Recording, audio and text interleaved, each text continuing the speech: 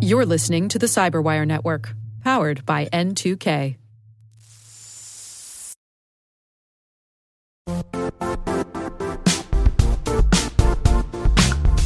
The IT world used to be simpler. You only had to secure and manage environments that you controlled. Then came new technologies and new ways to work. Now, employees, apps, and networks are everywhere. This means poor visibility, security gaps, and added risk. That's why Cloudflare created the first-ever connectivity cloud. Visit cloudflare.com to protect your business everywhere you do business.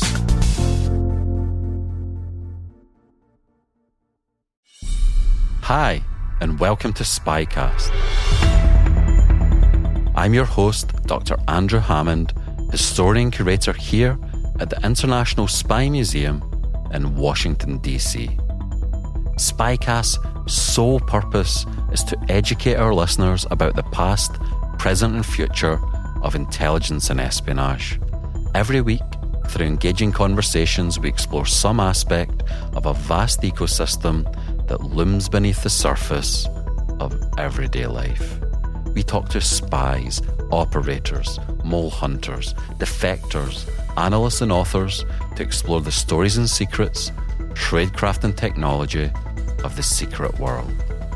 We are Spycast. Now sit back, relax, and enjoy the show.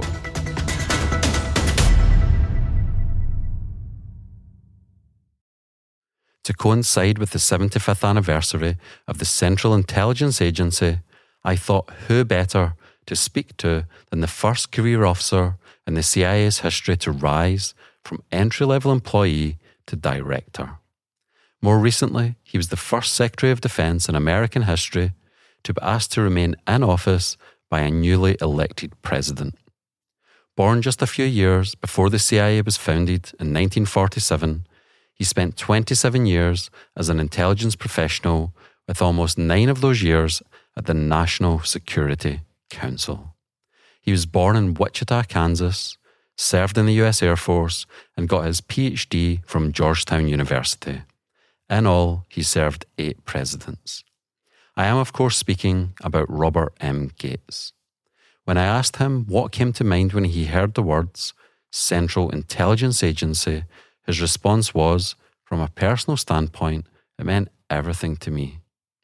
In this episode, Dr. Gates and I discuss his reflections on the 75th anniversary, how the CIA's story intersected with his own, his take on the CIA's strengths and weaknesses, and the complex international environment the United States and its allies now face, and how the CIA will be indispensable in helping America to navigate it.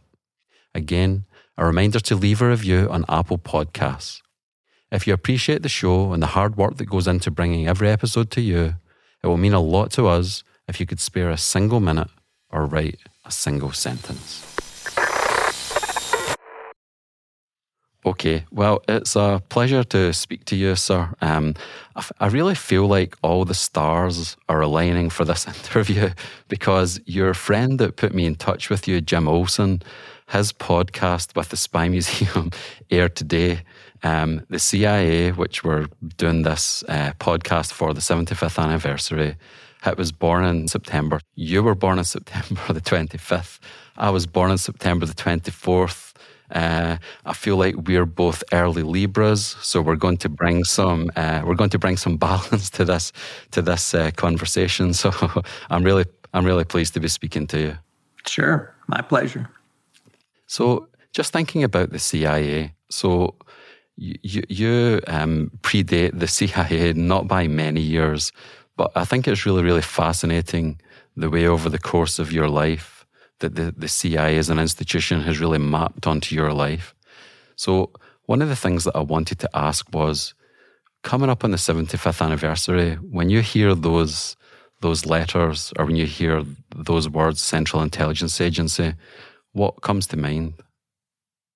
Well, I think, first of all, from a personal standpoint, it meant everything to me.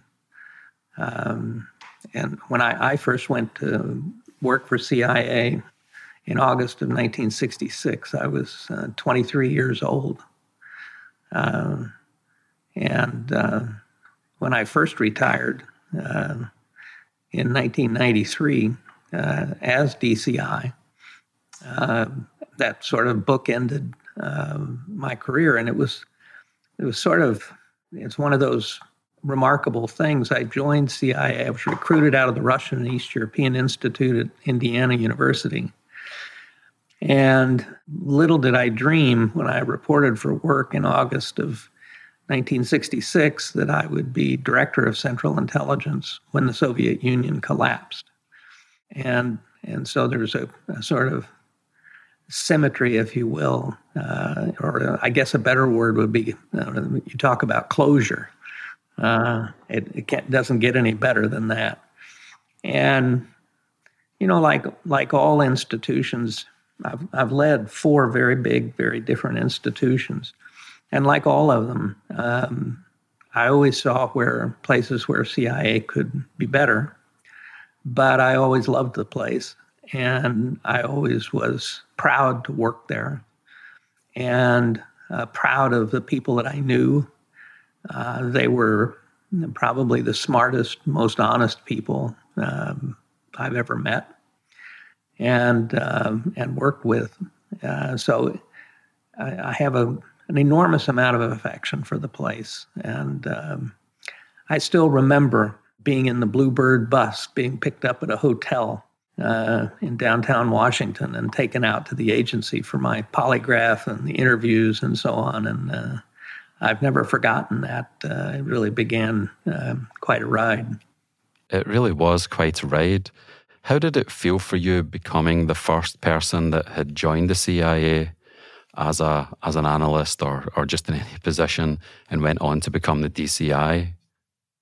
Well, I think the key is I never anticipated that at all. In fact, I didn't even anticipate a career at CIA. When I came to the agency for my first job in August of 1966, I remember my GS-11 boss. We worked in the basement of the agency in the Office of Biographical Intelligence. And I remember my first boss taking me to the 7th floor and walking me past the offices of the DDI and the Deputy Director for Plans at that time, DDCI and DCI. And we were sort of tiptoeing down that hallway, scared to death. Somebody'd stick their head out and say, what are you doing up here? And, I just never dreamed then that I would occupy most of those offices. And in truth, I as I said, I never anticipated a career with the agency. Once I began work in the Office of Central and Current Intelligence, I began my doctoral work at Georgetown because I actually wanted to teach Russian and Soviet history at the university level. And it just so happened that the year that I finished my PhD and got it early 1974, I got the call from Brent Scowcroft about coming down to join the NSC staff. My bosses at the agency at the time saw no value to the agency in my going down to do that, which I always found extraordinary, and basically told me that there probably wouldn't be a job for me when I was ready to come back or when they sent me back. But I went anyway, and there was a job for me when I came back. And I guess that's one of the things that I reflect on a lot. I had a number of opportunities. I ended up working on the NSC for 4 different presidents. And I had a number of opportunities to go to state or to go to defense. But I always went home. I always went back to CIA because all of us who work there know that it's a bureaucratic place. It can be frustrating and so on. But I think it's the least bureaucratic institution in government. I think it always, for me, was the most entrepreneurial of all the agencies in the government. If you were really good, your age didn't matter. You could move up very fast. I remember in the early 80s when I was DDI, We had a senior analyst working on Germany and West Germany. And there was a 24, 25-year-old junior analyst. And it was a really difficult time with respect to Germany because we were putting Pershing missiles in there. Kohl was elected. There were a number of big issues. And this junior analyst got it all right, every single one of them. And so he got promoted to senior analyst because he was that good. And that always impressed me about the agency, was that it was the quality of your work and not some artificial rule or regulation that would keep you in your place until a proper time had come. And I always really respected that about the agency. The other thing I guess I would say that always impressed me, having dealing with bureaucracies, the agency was very hierarchical administratively, but substantively was extraordinarily horizontal. So when the director wanted to be briefed on something, whether it was an operation or some analytical issue, he didn't pay any attention to the chain of command. He went right to the people who knew the most. And there were times that I was aware of, all through my career, where people who were fairly junior were cleared and briefed in on programs their bosses didn't know anything about. And that was understood. And that was just the way that it was. The hierarchy wanted access to the people who really knew the answers, not somebody who'd been briefed on the answers. And that was one of the exciting things about working for the agency. And who was the director at the time when you were tiptoeing on the 7th floor? Was that Richard Helms? No, actually, it was Admiral Radford, or Rayborn, Admiral Rayborn, who one of my colleagues famously told me he was briefing Admiral Rayborn about something relating to Libya. And Rayborn, who was actually a very smart man, had been the father of the Polaris submarine program. But he looks up at the briefer and he says, Libya, that's a landlocked country, isn't it? And my friend said, well, sir, mostly.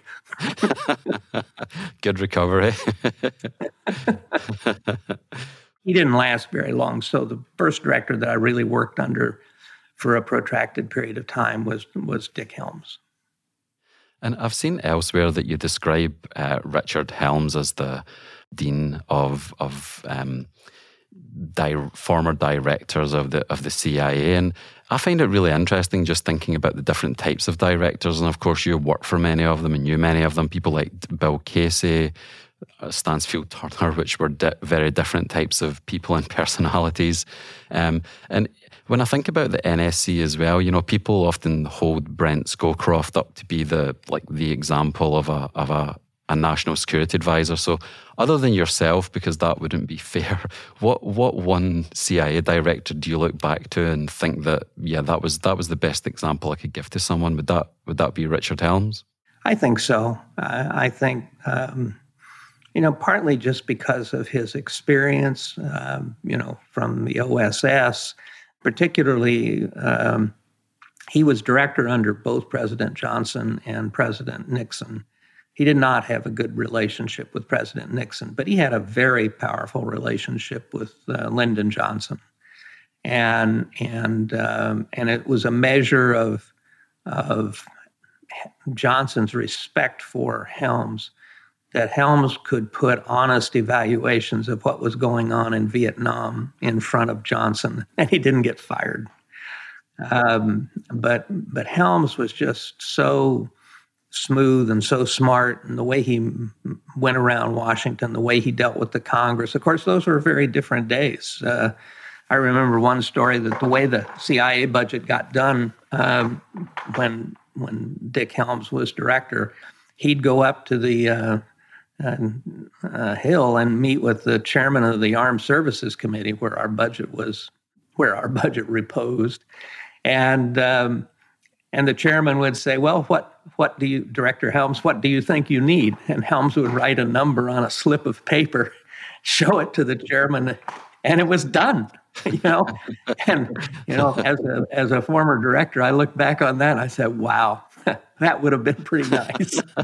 The good old compared days. to the way it gets done today. But he was respected on the Hill, was respected in the White House, and he was respected above all by people in the agency and across the board, not just in the clandestine service, but across the board in the agency. So I think most people who spent any time at the agency, and particularly those who had the experience of working under him, always felt that he probably was kind of the quintessential example of a CIA director. Wow, the good old days of budgeting over a 3-martini lunch. Very different days. We'll be right back after this. And now, a message from Cyberbit. Mastering cybersecurity is like mastering a sport. You build muscle memory through rigorous practice, then you train as a team to foster cohesion while operating under pressure. Like athletes, cybersecurity professionals thrive on hands-on simulation. But traditional courses, certifications, and open-source labs won't build you a winning team. You need Cyberbit. Cyberbit offers a hyper-realistic simulation environment for your SOC, IR, and C-suite to refine your skills, all using the market-leading SIMs, EDRs, firewalls, and WAFs they use every day. Cyberbit is offering CyberWire listeners a free live-fire exercise. Sign up your team now at cyberbit.com/cyberwire.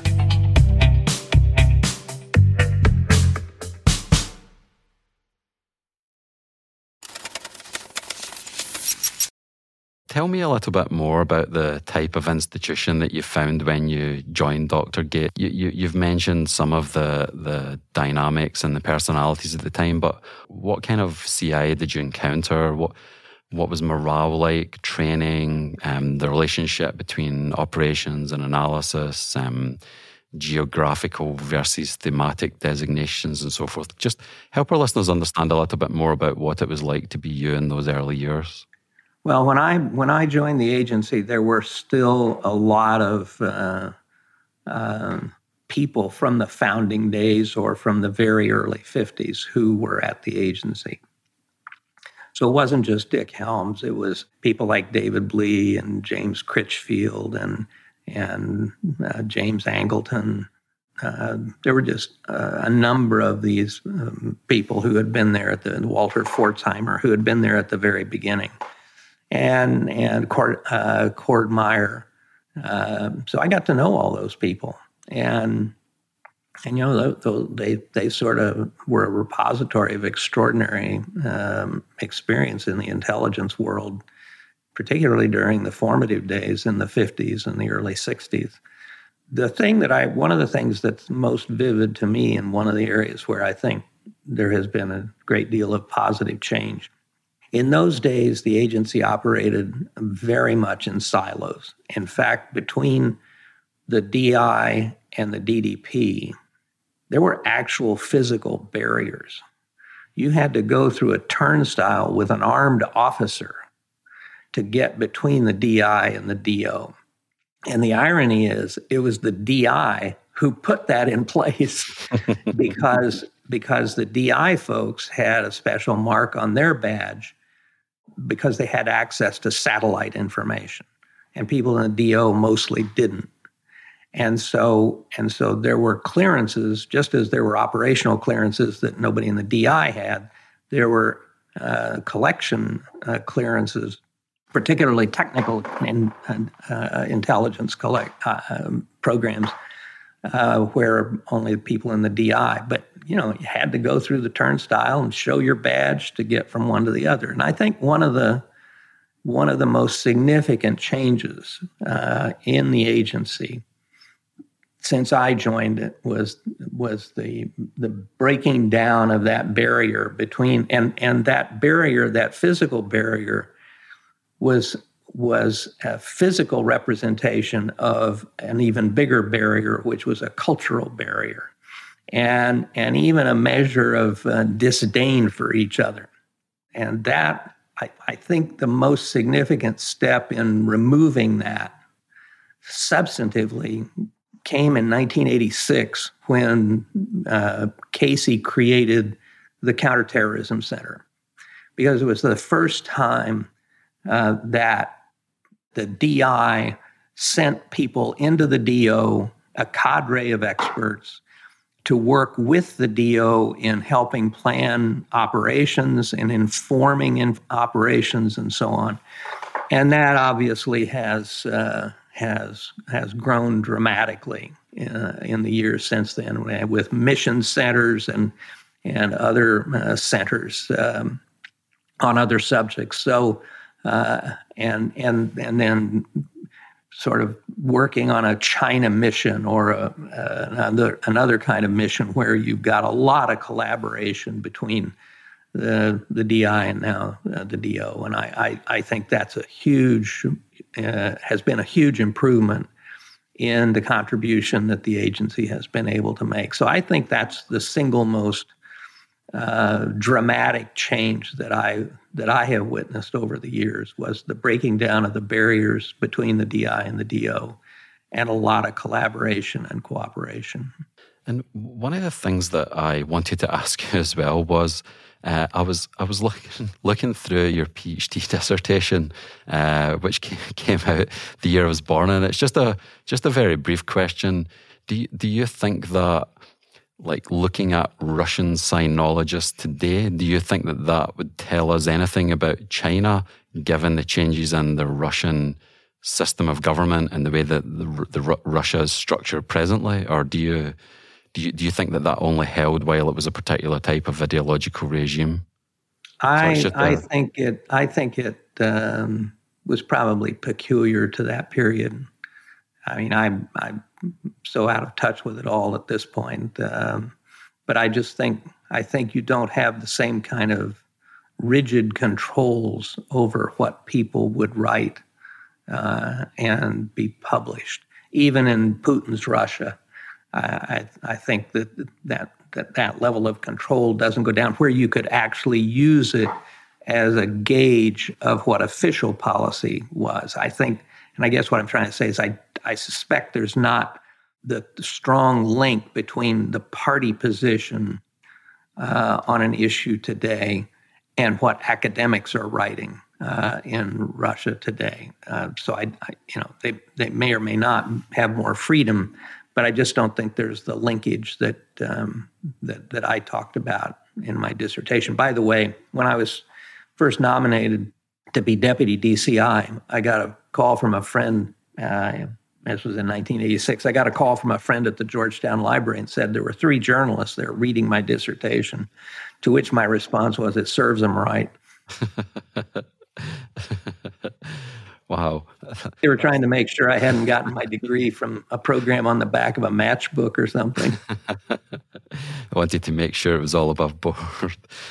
Just thinking about the history of the CIA, and then even, your personal story, it seems like Russia has always been the foil at some point or another in the background. So when the CIA comes into being, we're talking about the Cold War. The Cold War ends, and then we've got this interregnum period, and then we have 9/11 and the post 9/11 wars. But obviously this year, Russia's back on top of the headlines in the Washington Post and the New York Times, just like the old days. Tell us a little bit about your engagement with that country and with that entity over the course of your career, specifically as a CIA man. Well, I sort of saw different sides of the engagement with the Soviet Union from the agency. I was hired as an analyst in the Soviet Foreign Policy branch of the Office of Current Intelligence. So, we were basically in the late 60s and the early 70s in particular. The Soviets had become very active in the Third World. There obviously was the military buildup in the Soviet Union. The really central question with their military buildup was do they want parity or do they want superiority? And that was debated back and forth for a long time. It kind of reached its apex, I think, with the Team B exercise in 1975, 76, where, is the CIA tough enough in its thinking about the Soviet Union? And I think that I think the reality is that we were pretty realistic, but there were some areas in which we probably weren't realistic enough. And a lot is made of the estimates of Soviet military spending. And the truth is, there were two aspects to that analysis. One was the econometricians and the development of these models of the Soviet economy. And the problem is the models were all built for Western economies. And so if you produce 10 million pairs of shoes and nobody wants any of them, what's the value? How do you place a value on that? And so I think that the modeling significantly underestimated, for example, what the Soviets were spending on their military. But the other side was that CIA's economists working on the Soviet economy, who were actually looking at sectors of industry and so on and of society, really had it on the mark and really started writing about the challenges facing the Soviet economy as early as the late 1960s. And every president after that negotiated with the Soviets knowing that they were under economic pressure.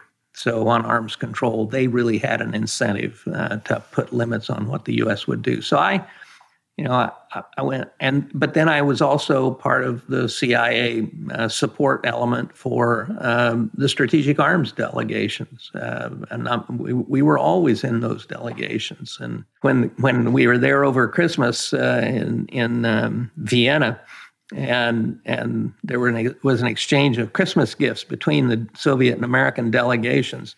The Soviet gifts would say Ambassador Paul Nitze, Department of State, or General Royal Allison, United States Joint Chiefs of Staff. And when it came to the CIA contingent, it just had our names. No affiliation at all. But then I saw how, we were doing, I think, good research on Soviet military capabilities and so on. But we also, and this is a contribution CIA made that people don't pay much attention to.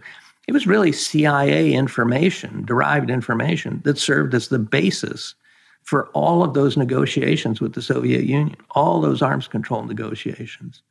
CIA was the one, they worked from both delegations worked from CIA numbers.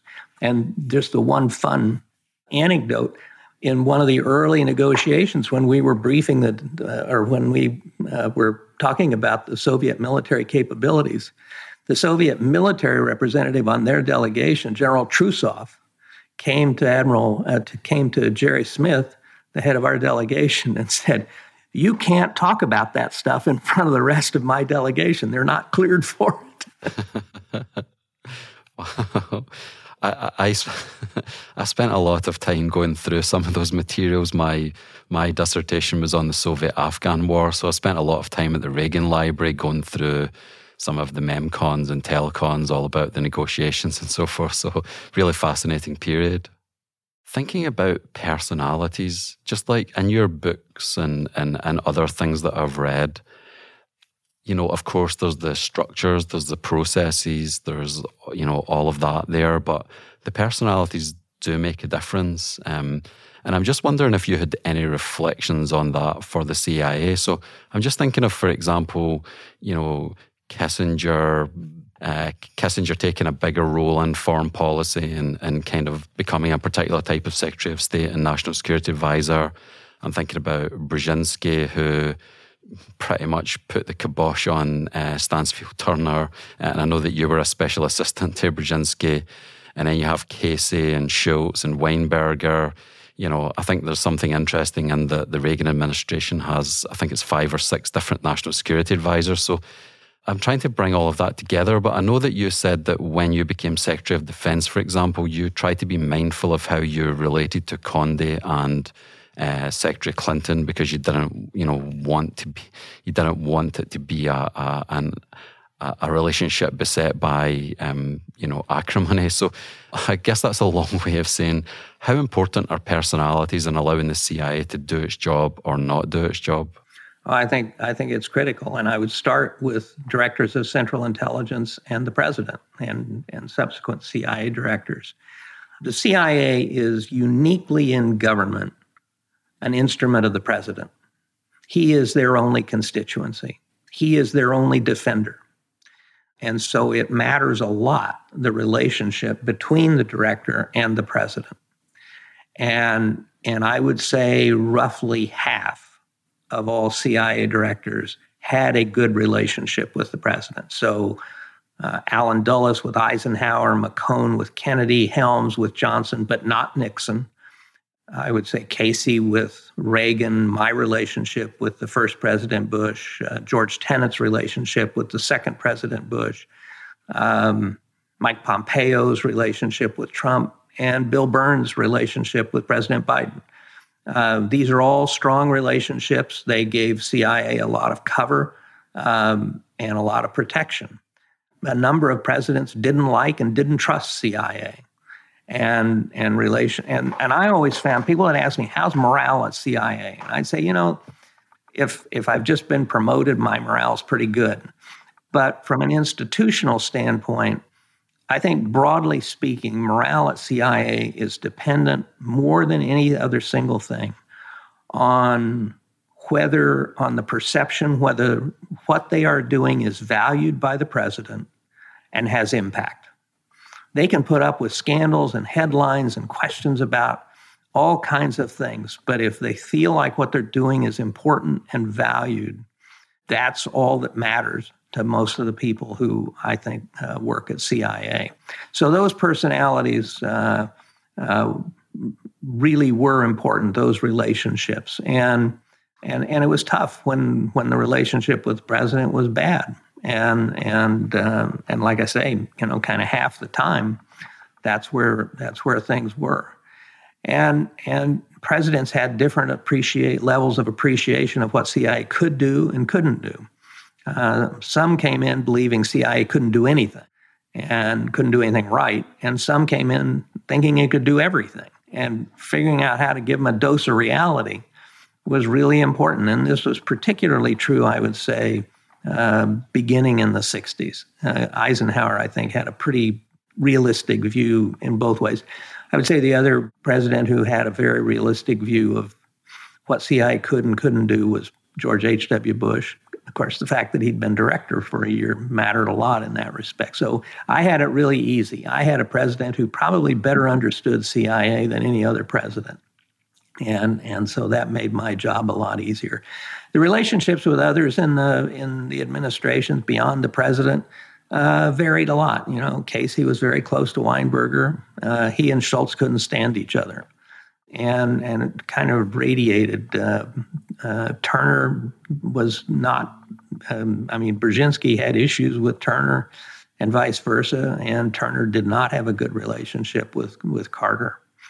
Same way with Nixon and Helms. So those relationships, I think, matter a lot. And having a director who understands the importance of those relationships is also critical. And the final thing I would say is, particularly after the 50s, and probably beginning with Vietnam, what was also important was the director's relationships with the key players on Capitol Hill.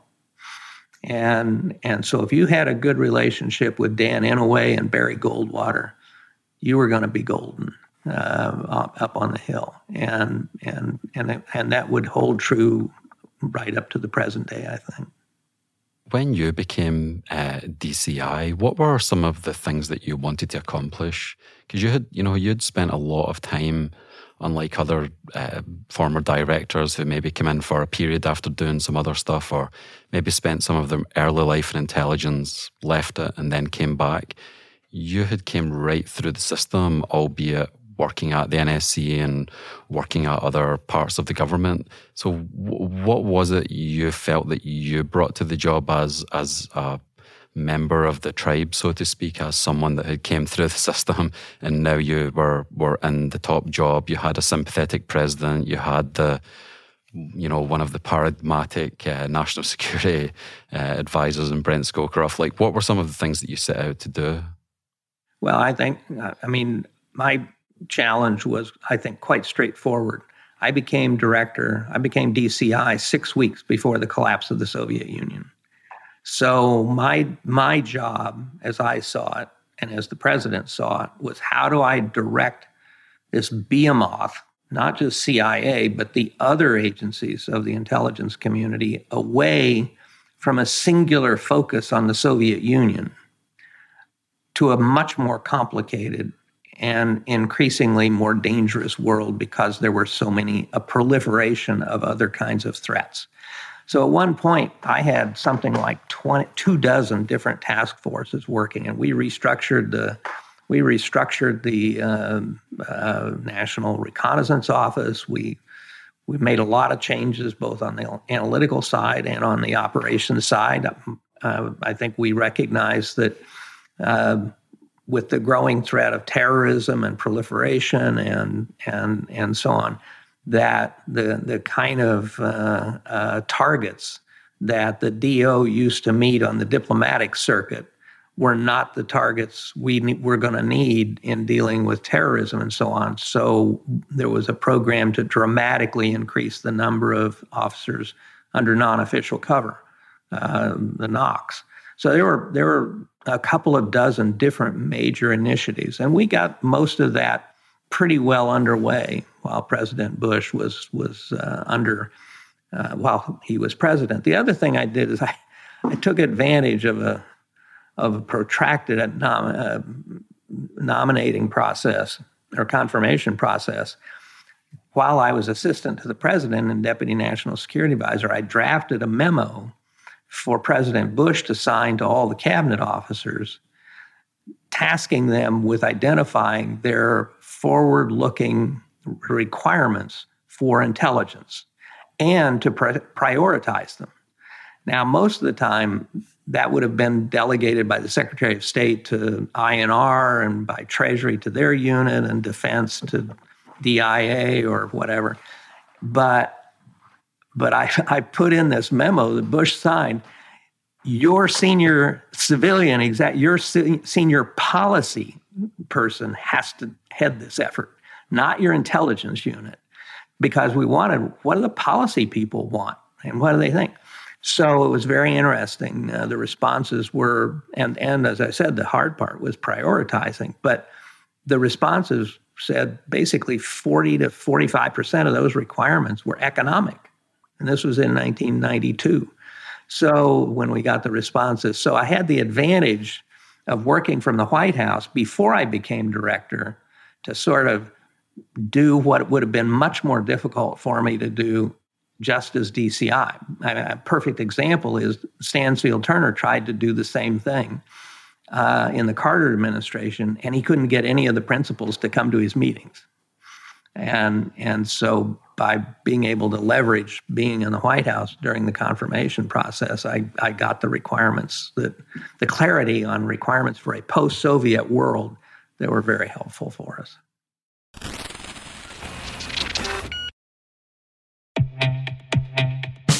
And now a word from our sponsor, SpyCloud, the leader in operationalizing cybercrime analytics. Traditional threat intelligence is a thing of the past. Cyber criminals are stealing vast amounts of credentials, session cookies, and financial data every day, and it's hard to keep up. SpyCloud is the trusted partner businesses turn to fully understand their darknet exposure risk and neutralize threats before it's too late. SpyCloud alerts your organization as soon as an employee or customer's data appears on the dark net, so you can act faster than bad actors to prevent cyber attacks like ransomware, session hijacking, account takeover, and online fraud. With insights from the industry's largest repository of recaptured data, protect the digital identities and systems most important to your business. Get your free corporate darknet exposure report at spycloud.com/cyberwire and see what information criminals have in their hands today. That's spycloud.com/cyberwire.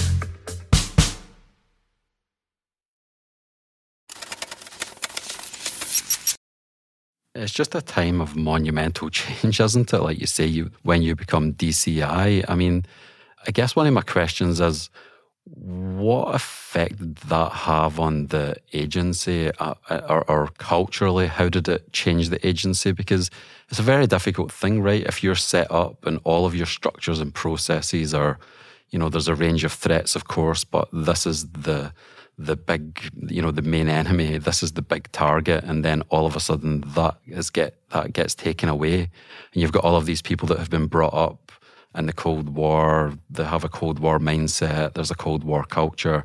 What did you think about that shift for the agency and the types of cultural shifts that may or may not have occurred? Well, first of all, there was a significant reallocation of resources. In the space of 18 months, we moved the budget from probably 2/3 being spent, broadly speaking, on the Soviet target to under a quarter, under 25%. Because first of all, we now didn't have one target focused in Moscow. Where there had been the Soviet Union, we now had 16 targets, all the different republics, from Ukraine to Kazakhstan and so on. So, there was still attention to, the Russians still had a lot of nuclear weapons. So we couldn't turn away from Russia entirely, and we didn't. But we also could see these other, one of the places where the agency was, I think, ahead of much of the rest of the government was seeing the multiplicity of other threats that were coming, or that were at least at that point nascent.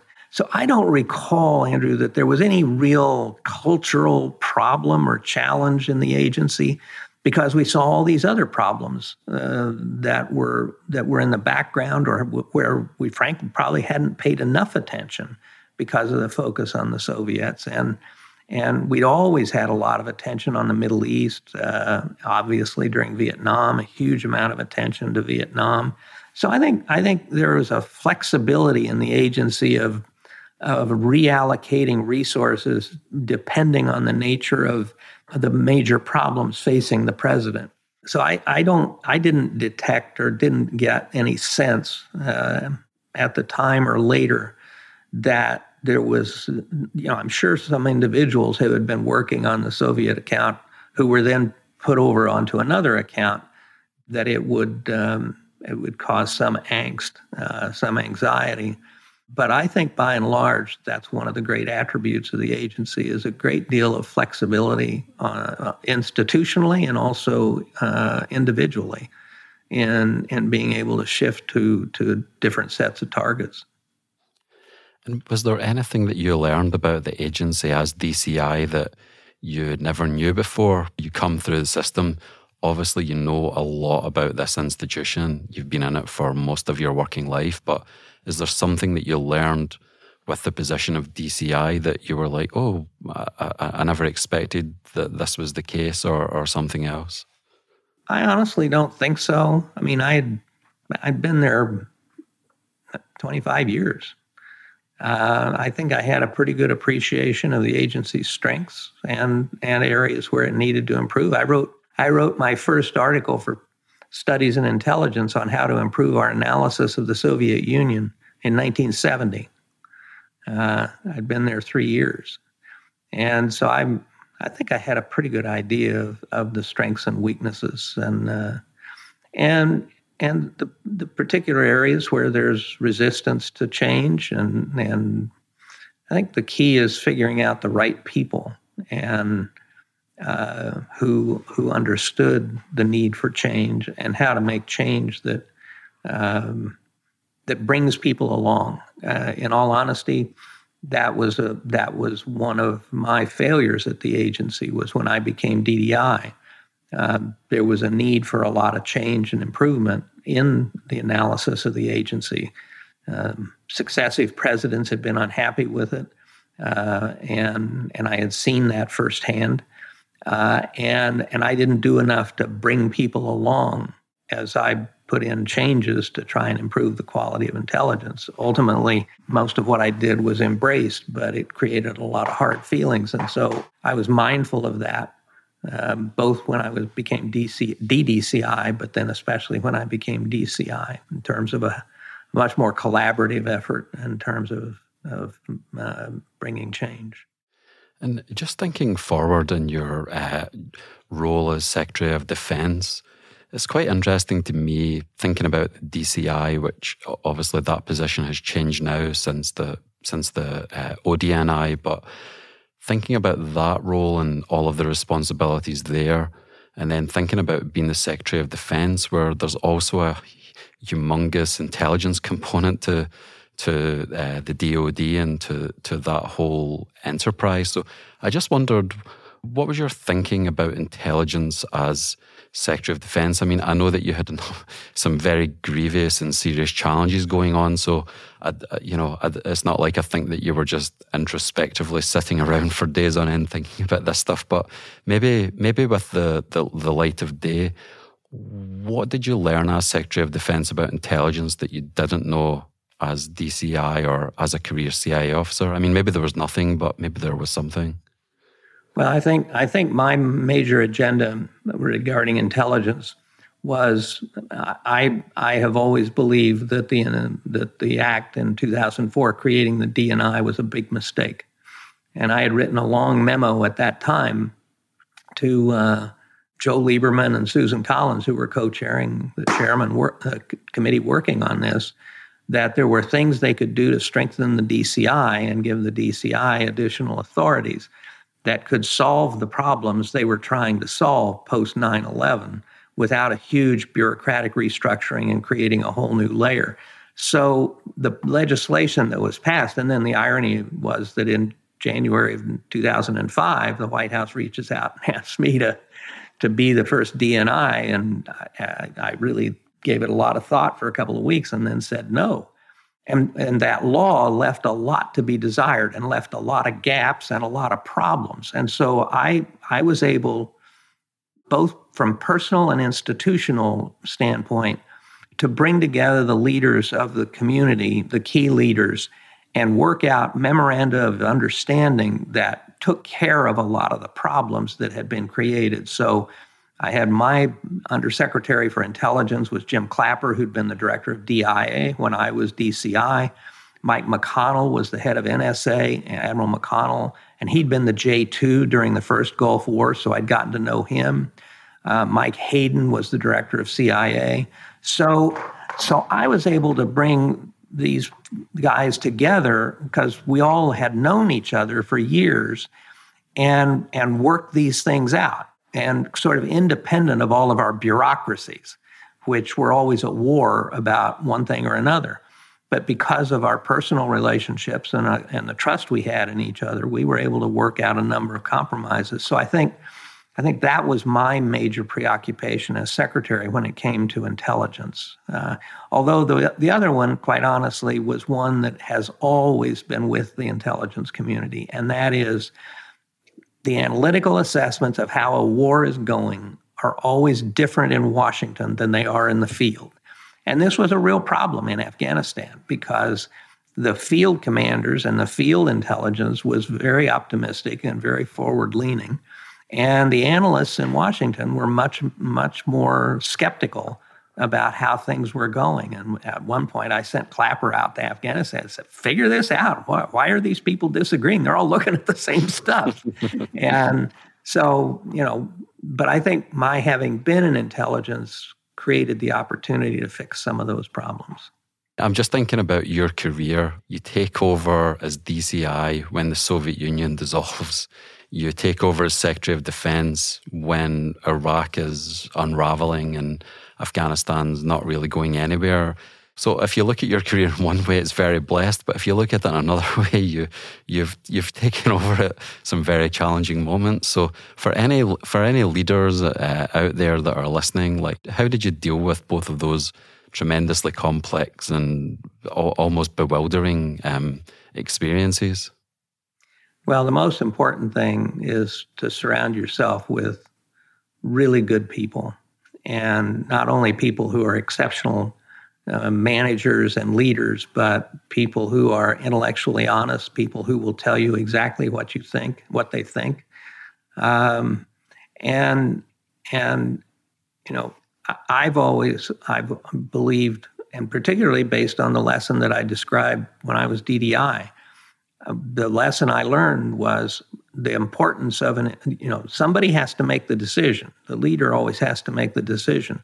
But particularly when you're dealing with change and challenge, having an inclusive and transparent decision-making process is really critically important, not only in terms of informing yourself about the different points of view and the different challenges and different ways to deal with the challenges, but in terms of bringing people along, in terms of having them support whatever decision that you ultimately make. And I think the other thing is that's critical is holding people accountable. I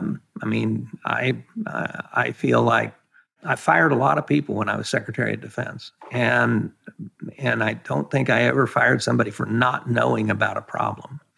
Mostly, I fired people because once they were informed of the problem, didn't take it seriously enough, whether it's wounded warrior treatment at Walter Reed or handling of nuclear weapons in the Air Force and things like that. So, but I think an inclusive and transparent decision-making process and keeping people informed of where you're headed, but also just people who will tell you what they actually think.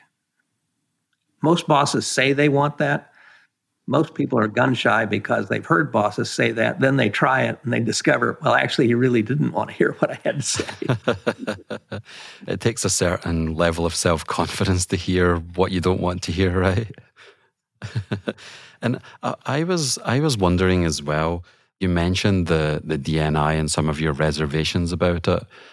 Is that partly why you didn't become the first Director of National Intelligence in 2004, but you were tempted to go away to become Secretary of Defense a couple of years later? Did that feed into your decision? No, it really, I sort of, there were two aspects to my decision on the DNI. One was, I told him why I thought this was a bad idea, and here are all the problems. And I will say the Bush administration, the National Security Advisor, Steve Hadley, Andy Card, the Chief of Staff, I said, I'll need these authorities and these authorities and this and this and this, and everything I asked for, they pledged I would get. But underlying it all for me was, so I opposed the creation of this thing, and now they're turning to me to come in and try and fix it. And, I don't want to go back to Washington, and I don't want to fight those fights. And at the same time, I felt very strongly I had a lot of different big initiatives underway at Texas A&M, and I loved Texas A&M, and I really didn't want to go back to D.C. But 2 years later, year and a half later, when Hadley calls me and says, if the president, this was a completely cold call. I had no idea this was coming. And when he said, the president asked you to become Secretary of Defense, would you do it? My immediate reaction was, Steve, all those kids out there fighting and dying, risking everything and doing their duty, how could I not do mine? The answer is yes. So no hesitation, no second thoughts or anything on that time. Wow. And for, this is just a playful question. If William and Mary tribe football team were to play the Aggies, who would you support? Because you're president of one university and chancellor of another. Well, it would depend. I guess the better question would be, who would I bet on? And that's an easy answer. I would be betting on Texas A&M. William & Mary has many assets, a top 5 football team. They do well and they try hard, but they're literally not in the same league as A&M. Even their stadium is like 90,000 less people. William and Mary. maybe 95. And just looking into the future, so 75 years, the CIA has came a long way. Where do you see it going in the next 75 years? So I know that this is not fair. I know that this is futurology and so forth. But as a historian, sometimes if you watch the trajectory that you're seeing just now, you can get some appreciation of where it's going. So we're just thinking about cyber and AI and so forth. And, you know, I know those are very esoteric things and specialists spend a lot of time thinking about them. But just as a general institution, where do you see the CIA going in the next 75 years? I think that the need for CIA today is as great as at any time in its history and will become even more important. For the first time since World War II, the United States faces powerful, revanchist states that are hostile to the United States. We face a global threat from two authoritarian, huge states, a number of other emerging threats, and we're going to have a lot of instability in the global south because of climate change, because of food. We're seeing that right now due to the Ukraine war, but also climate change.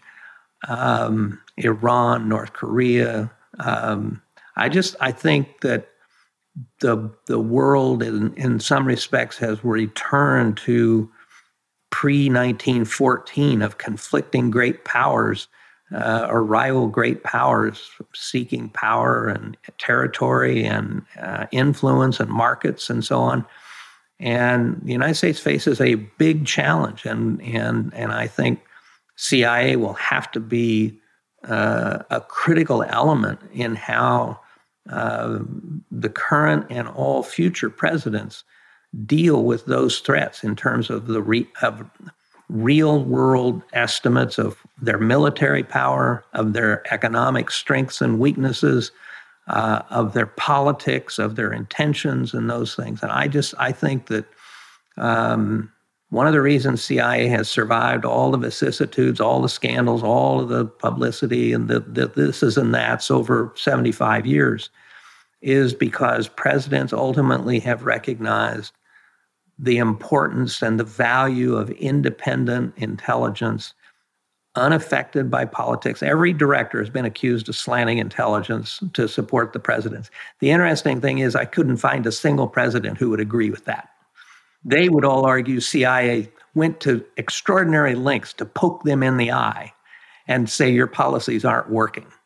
That's the mythology that it's slanted and so on. But the truth is, one of the huge advantages we always had over the Soviet system was that, and over other countries in many respects, was that our intelligence operations, our CIA, was independent of political control and could tell presidents when things weren't going well, or on those occasions when warranted that they were going very well, and provide warning and so on. And I think presidents, no matter what they thought of the agency, understood they needed that at the end of the day. And I think that will be even more true going forward.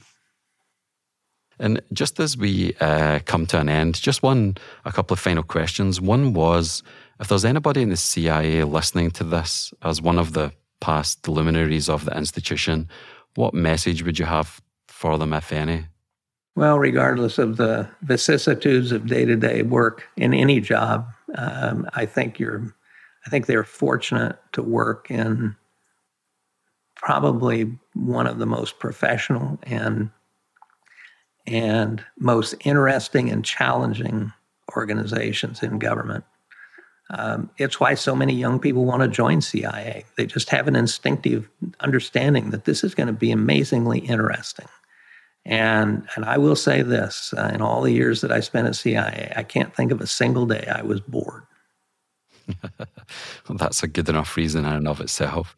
And final question, do you know where you'll be spending the 75th anniversary? Have you been asked to appear at some event or ceremony, or are you going to be spending it quietly at home?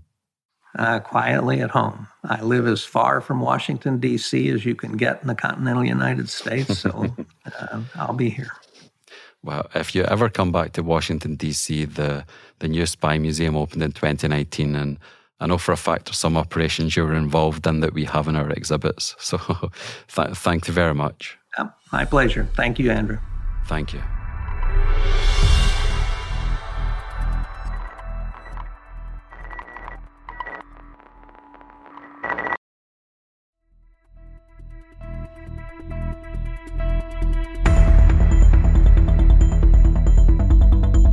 Thanks for listening to this episode of Spycast.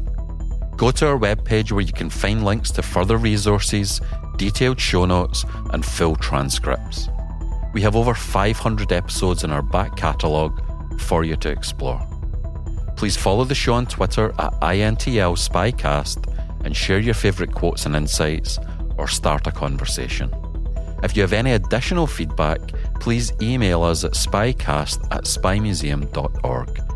I'm your host, Dr. Andrew Hammond, and you can connect with me on LinkedIn or follow me on Twitter @SpyHistorian.